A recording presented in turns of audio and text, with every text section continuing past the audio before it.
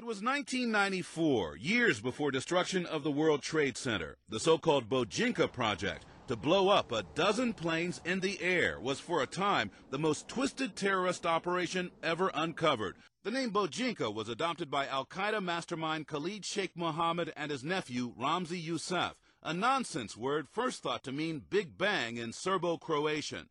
The plan, according to the 9/11 Commission report, was to detonate liquid explosives on U.S. commercial jumbo jets over a 2-day period. Terrorist operatives would board the planes in Asia and place bombs set to detonate over the Pacific en route to the United States. Mohammed's nephew even pulled off a successful test run on a Philippines airline flight headed for Tokyo.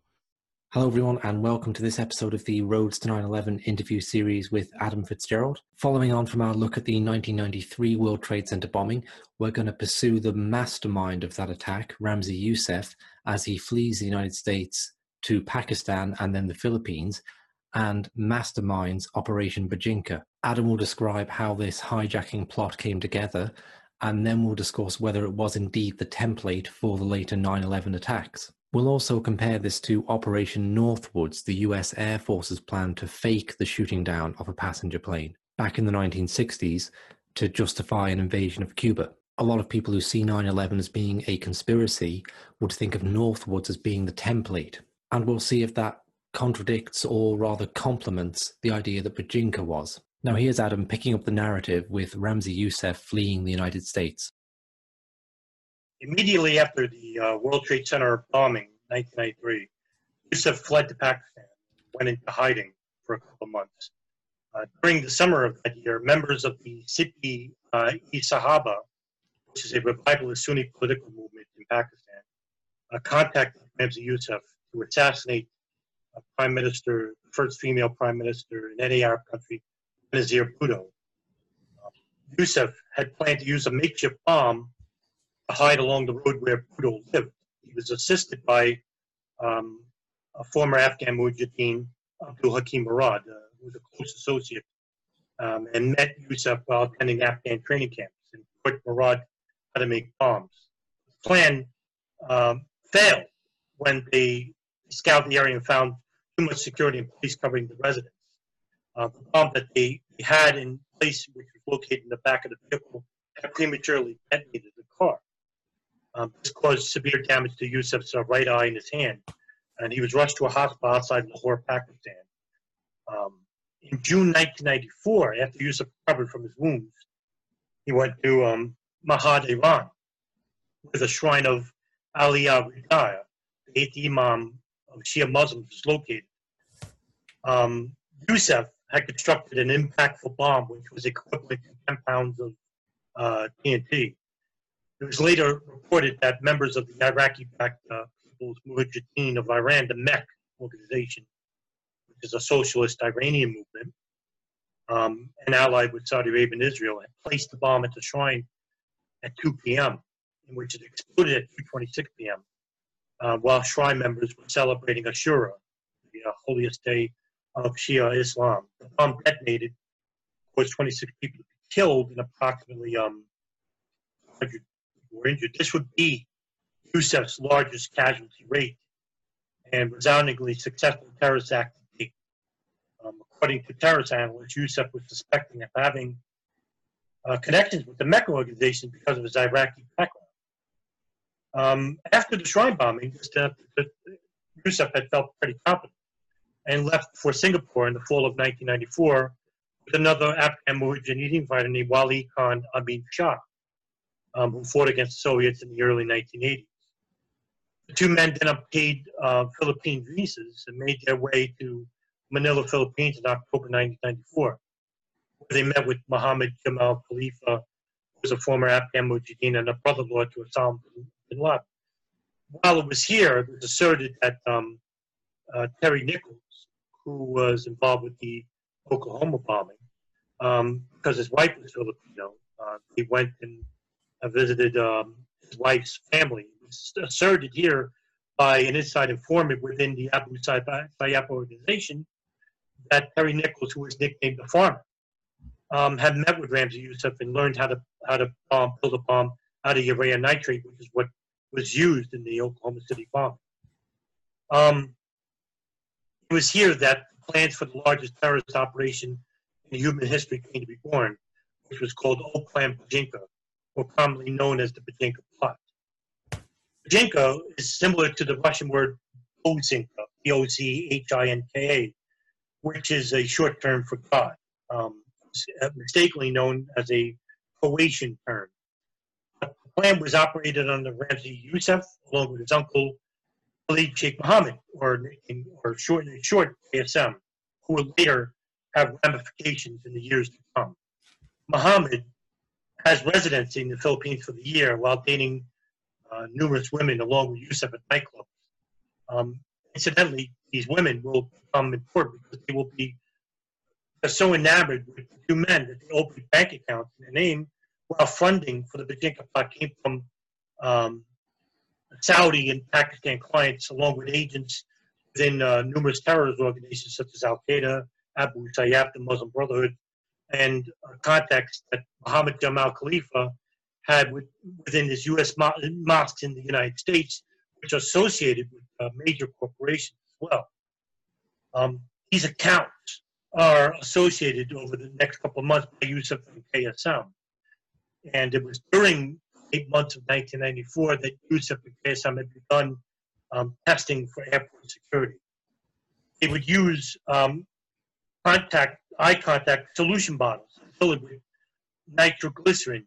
And they would use a lot of jewelry to confuse security at airports because Ramzi Yousef would tape a metal rod underneath his arch of his foot to act as a detonator for these bombs. And so when they saw security, when they would go through the security detail and they would check with the hand wave, they would make them take off their the jewelry.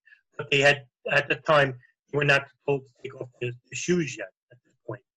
On December 8, 1994, Yousef would take residency at the Doña Josefa Apartments under the alias Await the Haddad in Manila, in the Manila, Philippines.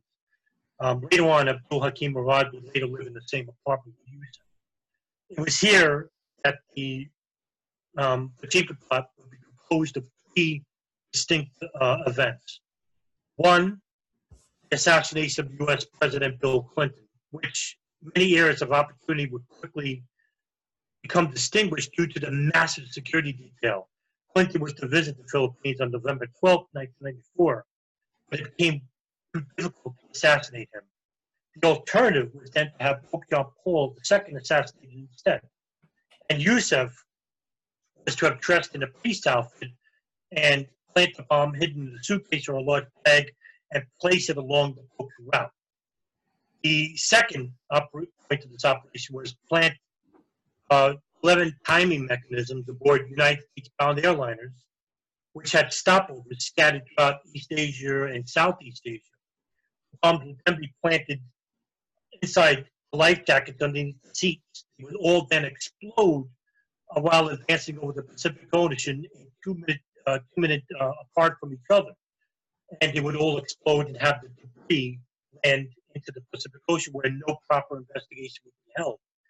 The approximate kill count Yousef assimilated was at least 5,000 people killed. The third point of the Bojinka plot was to hijack a plane and to have it piloted to crash into the CIA headquarters in Langley, Virginia. Abdul Hakim Murad had been attending a series of flight schools in Dubai, Arab Emirates, New York, and in North Carolina, and even in Texas.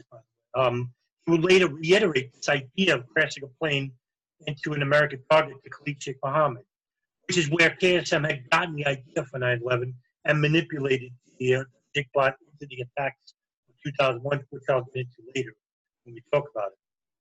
The Mark II, or as they were called, microbombs, which were Casio digital watches. Watches would act as timers, and the nitroglycerin would be inside the contact lenses and be used as explosive. The first test for the Bojinka plot was to place a bomb in a movie theater in the Manila, Philippines. The bomb worked. It didn't kill anyone, but that was not the point, as the plan was simply to have the detonation successful. The next plan was to enter an airport undetected and place the timing mechanism on board a flight. Yousef himself would test this creation. On December 11th, 1994, Yousef entered Manila International Airport and gained a boarding pass for Philippines Airlines Flight 434, which had a stopover to Cebu International, which had a final destination from Narita International Airport in Tokyo, Japan. Yousef had boarded the flight, which took off at 5:35 a.m. Yousef then entered the laboratory with his toiletry bag in hand and took off his shoes to get out the batteries, the wiring, the spark was hidden in the shield of his shoe. Yousef then modified the Casio digital watch, assembled the bomb, which set at 4 hours later from where he set the timer. When Yousef returned to his seat, he actually asked the flight attendant for permission to move to seat 26K, and was granted permission to use the notion that he wanted to have a better view outside. He tucked the device in the life vest pocket underneath the seat. When the airplane landed in Cebu, he departed the plane and caught a return flight back to Manila. The plane then took off its destination for Tokyo at 8:38 a.m. with 236 passengers on board. One of those passengers was Haruki Ikegami, a 24-year-old Japanese businessman. He would be placed at 26K, the seat where the bomb was at. And at 11:43 a.m., the device detonates and kills Ikegami instantly. However, the bomb was mistakenly placed just 2 seats in front of where the fuel tanks were built underneath. And the flight attendants tried to pull Ikegami's body out of the hole, saw that most of the lower half of his body below the waist was gone. Ikegami's body had to absorb most of the blast, the plane survived from being imploded. So the flight crew miraculously lands the plane, and the remaining souls on board managed to survive. Yousef immediately went back to the Yousef apartment and began preparing for the final stages of the Bojinka plot. And on the morning hours of January 6th, while preparing to make bombs for the final leg of the plan, Murad had begun mixing chemicals. This is one assertion. There's one assertion where he began mixing chemicals, spilled into the sink full of water, which caused an inexplicably bad reaction. The room began to fill up with this acrid, thin black smoke, which poured out of the room. There was another assertion that the Philippine National Police had infiltrated this group within the Bojinka plot, knew about the plot, and then somehow got into the room and planted an explosive device, which caused a small explosion in the room when Murad and Yousef had to flee. Whether you want to believe either assertion. Okay, it might just be worth then just me asking about the kind of context in the Philippines, which Yousef has slotted into. It's not that they're like the only half dozen Islamist terrorists operating in the Philippines. There is an active Islamist separatist movement going on there, and questions about the state's infiltration of it, and then what the state was doing infiltrating it. Was it just keeping an eye on it, or was it using it to perpetuate terror in a kind of Gladio false flag style operation? So what would you say about the context in the Philippines at the time? Well, I would say take it with a grain of salt, because the information that we all, the general consensus, the public, is aware of is of Murad's testimony, which you have to take with a grain of salt too, because he was actually tortured.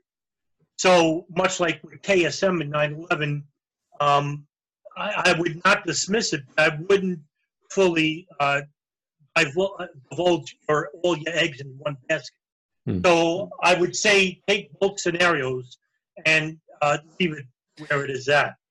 It seems to me, Adam, that in contrast to when we were looking at the 93 bombing, I came away from that feeling like you could have a good sense of what went on there, and that essentially the right people ultimately went to jail for it, in terms of the blind sheikh, Omar Abdul Rahman, and the rest of them. Even if they got outside help, they were involved in the plot, and you could feel comfortable with that because there was Imad Salem, the working as the FBI informant, infiltrating the group.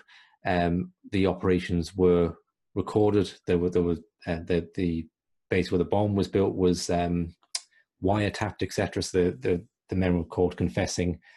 Imad Salem was careful not to entrap them. So, and of course, all the evidence linking the rental truck to the bombers themselves. Now, talking about Ramzi Yousef, the whole thing feels like it's much more uncertain. Okay, like with every event of Ramzi Yousef after he leaves New York, you've got like 2 or 3 different versions of what might have happened. And it's what we know comes from testimony that may have been extracted from torture. It comes from laptops that may have been interfered with, etc. So does that seem accurate to you, that we're on shakier ground describing who these people are and what they were up to at this point in the story? Yeah, that's absolutely feasible. In fact, I would think that's very much what would happen, especially when you have the intelligence services such as the CIA, the Pakistan ISI, Mossad, who do extensive investigations into these Islamic militant groups. And I think a lot of background after 93 with Ramzi Yousef is a lot of uncertainty, especially with Project Bojinka, because of the information that we're fed with the official account. The narrative is coming from Murad's testimony itself. And Murad's testimony, like I said before, comes from under great duress. He's actually tortured horribly. He's actually beaten tree logs. He's given sleep deprivation over the next course of the week. So much in the way of what the Islamist terrorist groups that were involved with 9/11, such as Khalid Sheikh Mohammed, Ramzi Shabib, Hambali, Edwin Isamuddin, these people, Ali Abdulaziz, all these people who endured even greater torture than, say, Abdul Hakim Murad, and for longer extended periods of time, months, even years. So we have to take what you say with an extreme grain of salt. And we have to also look at the other forms of information that come from external agencies as well, not within the U.S. coalition internal services. When it comes to Ramzi Yousef and Murad, I'll just explain in short order when they fled the premises and they watched the police and fire department investigate the matter. Yousef had left his laptop behind in the room. Now, whether you want to believe that the laptop was interfered with by the CIA or the Mossad or whatever agency, like I said, take a grain of salt. But he actually orders Murad remarkably to go back and retrieve the laptop. And incredibly, ludicrously, Murad did.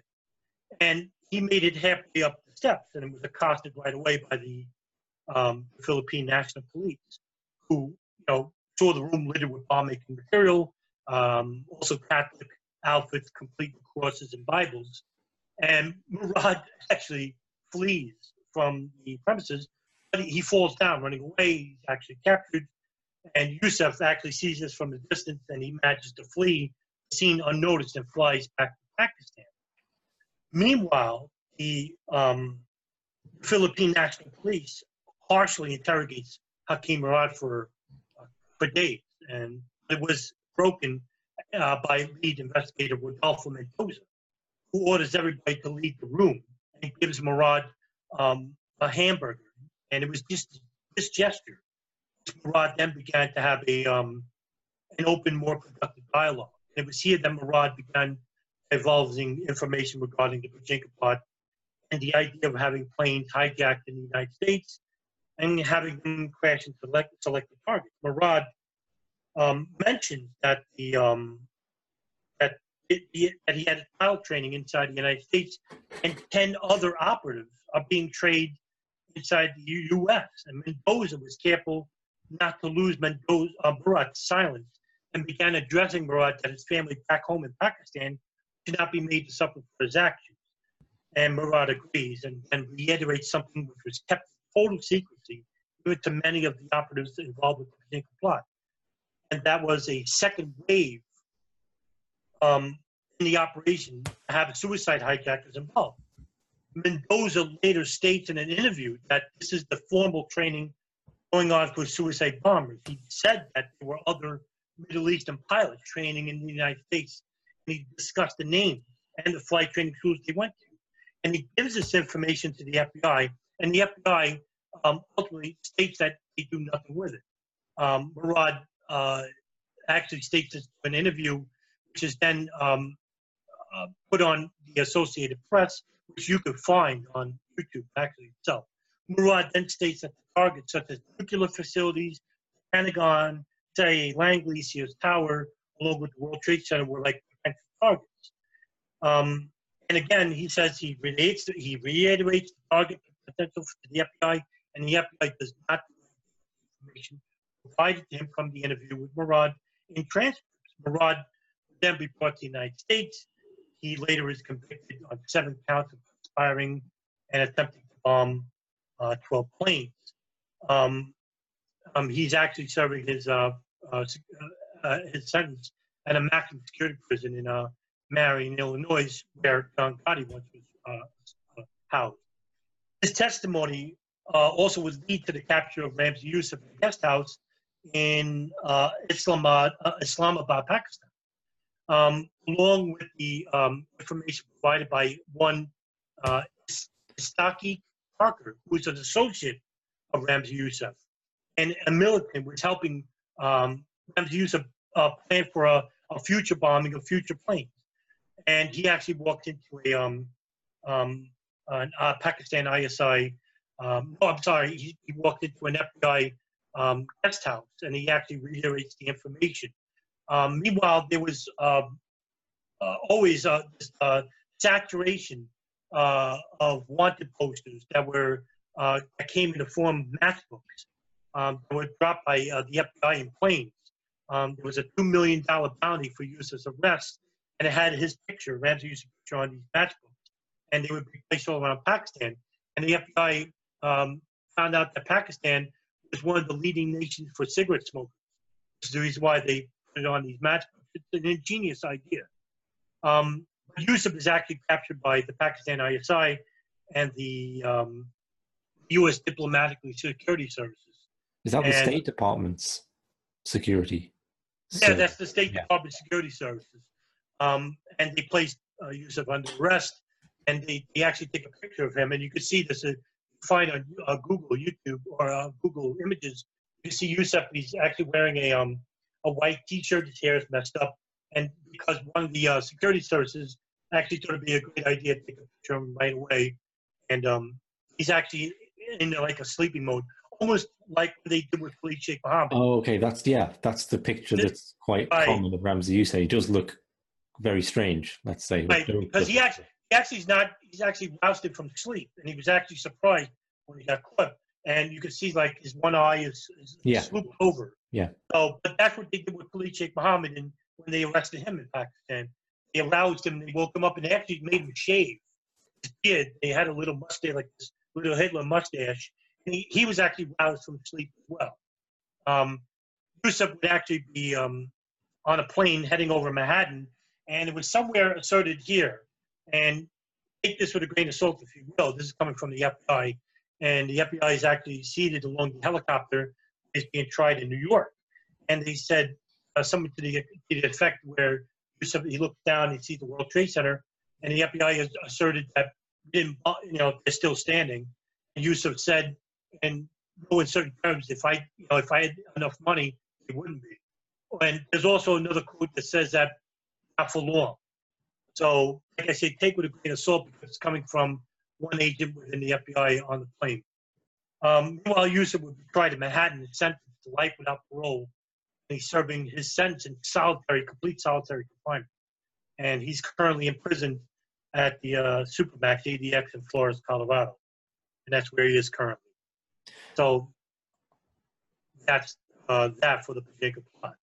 Okay, and the key person being then Khalid Sheikh Mohammed is not arrested at this time. No, he actually flees the Philippines and goes into Afghanistan. This is where the operation for 9/11 happened. Right. So I guess next time we're going to pick up on what Osama bin Laden has been up to this point in the 90s, and Ayman al-Zawahiri, and they meet up with Khalid Sheikh Mohammed at some point. But Khalid Sheikh Mohammed is seen as being the intellectual architect of the 9/11 plot. Then, right? Correct. And it's coming out of Bojinka. That's correct. Actually, what we'll pick up next is where Osama bin Laden leaves Sudan. He goes to Afghanistan, and it's there he meets with Khalid Sheikh Mohammed. Khalid Sheikh Mohammed relates to him the idea to use hijacked planes as missiles or as the targets themselves, crash them into the high-profile American target. Just again, regarding on how we know that, I've read an interview with Khalid Sheikh Mohammed, or an abridged version of an interview, I think originally recorded by someone from Al Jazeera in 2002, prior to his capture, where he himself then talked about being the coordinator of the attacks, right? Which is obviously prior to his arrest, and everything from that moment on is more dubious because he's waterboarded like how many times? 180 times or something ridiculous. It's 178. Right, yeah. So obviously anything he says after his arrest is, well, make of that what you will. Exactly right. He did talk about being the architect of these attacks. The only true unfettered information that we get that links him to 9/11 is exactly what the interview he holds with Ramzi bin Shabib to Yosri Fuda of Al Jazeera. And the only thing that links that is the audio, because he actually does take video of them. But Khalid Sheikh Mohammed asks for the video so they can blur their faces, so that they can't be caught by, of course, everyone in the world that's trying to look for them 9/11 attacks. However, according to Yosri Fuda, and in documentaries, however, it's in Arabic, there's a part of it that's in English, and I have it, but he has the audio of Ramzi bin Shabib. And the audio states that the idea for 9/11 did come from Khalid Sheikh Mohammed, which he has Ramzi bin Shabib be a part of, because he actually can't be a pilot because he can't get a visa inside the United States. So now he's the go-between the pilots and the contacts in Germany with Hayden Zamar, other external agencies as well, that funnels the money inside the United States. And he's not alone. You have other Saudi nationals that are involved that are funneling money from elsewhere as well. But besides the testimony of Sheikh Mohammed that came from torture, I would throw that all into the wind, because you can't use that information lawfully anyway in a court of law, because it's actually come from torture. So the only strand of linkage between Khalid Sheikh Mohammed and 9/11 is from Yosri Fuda himself. And Yosri Fuda is actually an exceptional journalist. I hear from certain people that, we really can't go by him. He's actually a really respectable journalist. Whether he lied about the whole thing, I would suggest that that's taken that foolishly, because the BBC and Al Jazeera actually are, well, Al Jazeera I would think is a reputable news agency, and you would have to say that they were all behind it, because he actually vouched for his travel to Pakistan. Sure. I mean, it does feel strange that it comes down to like this one interview, because it's not just a legal technicality that you can't take anything he said under torture. It's like, just logically you can't take anything he said under torture, because you'd say anything, if you were right. I mean, I would tell you that I was involved with 9/11. Yeah, exactly. Yeah. Right. I mean, look, at this point, if waterboarding actually worked, you wouldn't need to use it 170 times. I mean, 3 times this guy's ready to tell you his mother is involved. 170 times, what I believe happens is this: they actually waterboard him that many times so he can admit the crimes that he didn't participate in. And that's what I believe, because that list is long. You could look at all the operations that he's involved, and it's like ludicrous. He's involved with many bombing campaigns, organizations around the world, and I think that's feasible. That's what. Sure, yeah. So Bojinka is often mentioned in the context of Condoleezza Rice and George Bush saying after the attacks, I don't think anyone could have envisioned hijacking airplanes and flying them into buildings. That's right. So Yeah, because they had this information, which was reported to them by Rodolfo Mendoza, who gives the documents over to the FBI. The FBI, and he states publicly that the FBI did nothing with it, and they never followed up with Mendoza afterwards. So I don't believe the idea that the FBI or the State Department or the intelligence services overall had no idea that these militants were willing to use planes as weapons, but they knew as far back as 1995. So they knew, and it wasn't just the Bojinka plot in general. They knew that Islamic militants were to use the planes, especially in the cases of the late 1980s when the Abu Nidal organization were involved in hijacking planes and they were bombing the terminals, causing terrorist acts within Israel, within France, within Italy, and that's where the godfather of true external unconventional methods came from, the Abu Nidal organization. So, Right, yeah, and there was the Algerian groups that were looking to fly a plane into the Eiffel Tower.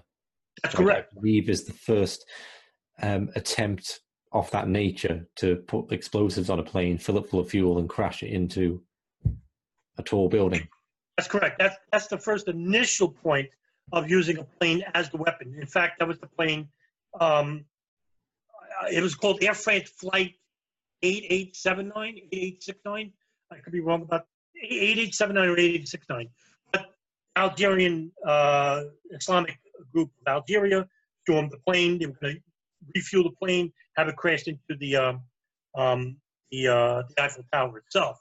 So and that was, we're talking about the early 1990s, the late 1980s, where they were going to use planes as the means of the weapon itself instead of having bombs in the plane itself, which was later into. I mean, the security service would be on the lookout for bombs because now with Ramzi Yousef. So instead, now the idea was to use the plane as the weapon itself. Right. But they knew this information. I mean, the CIA, the FBI, the NSA, the Defense Intelligence, you name it, everyone knew that these Islamic militants were going to use the planes as weapons. And that information was then reported to the State Department. So when you bring up Condoleezza Rice, he actually lied right in front of the 9/11 Commission, said, well, we had no idea we were going to use planes as weapons. They knew they had information in their hands as far back as 95. If you want to use that information. The FBI had the information from who? The Philippine National Police. Okay. Right there. And as you mentioned last time, people who see 9/11 as an Islamic plot might look to Bojinka as the template, the thing it grew out of, okay? Right. People who see it as a US government conspiracy look to Operation Northwoods as being the thing it grew out of. Now, those two things aren't entirely mutually exclusive, right? In the with Northwoods, it was very much the US Air Force directing the operation and having a pretend passenger plane shot down and all the rest. So it was very much an operation that was coming from, it was not an operation being orchestrated from an outside source and allowed to happen. Okay, but it doesn't mean that, well, maybe they found it more convenient along the way to let an external group do the legwork, if you like, and set the whole thing up and then allow it to happen, as opposed to, pretending to hijack planes themselves and to have shoot downs and these kind of things. Because exactly how the Air Force would have gotten away with Northwoods is it wasn't determined that they would have done, right? Because it was pretty elaborate in what they were attempting to do there. Right. It was actually a construct strictly made by the State Department and neoconservatives involved. And what they wanted to do was use I think it was a plane full of American civilians and have it shot down or somehow exploded.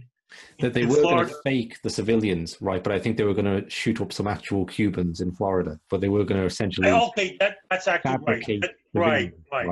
So that actually is right. It's not clear they would have gotten away with doing that had they actually gone ahead of it, right? That no one would have figured out that actually these people don't exist and the whole thing is a farce. So what the point I'm getting at really is that we're describing it as, we're talking about the template of 9/11 being Northwoods, and these two different views of 9/11 was an Islamic plot, 9/11 was a CIA plot or a US military plot, right?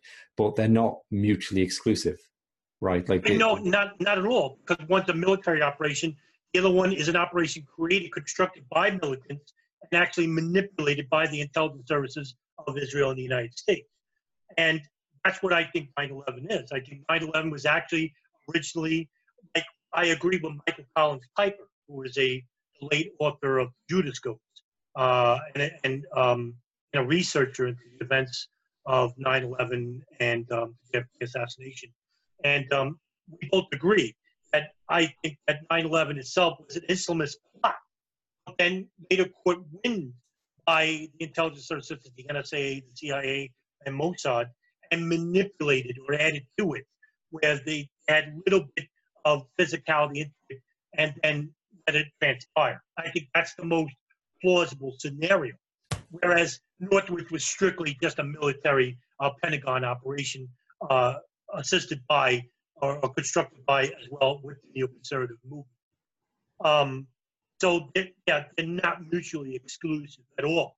And I think that's the problem with many truthers in the truth movement, is that they mistakenly believe that 9/11 is strictly a United States construction or an Israeli construction itself, and it's not.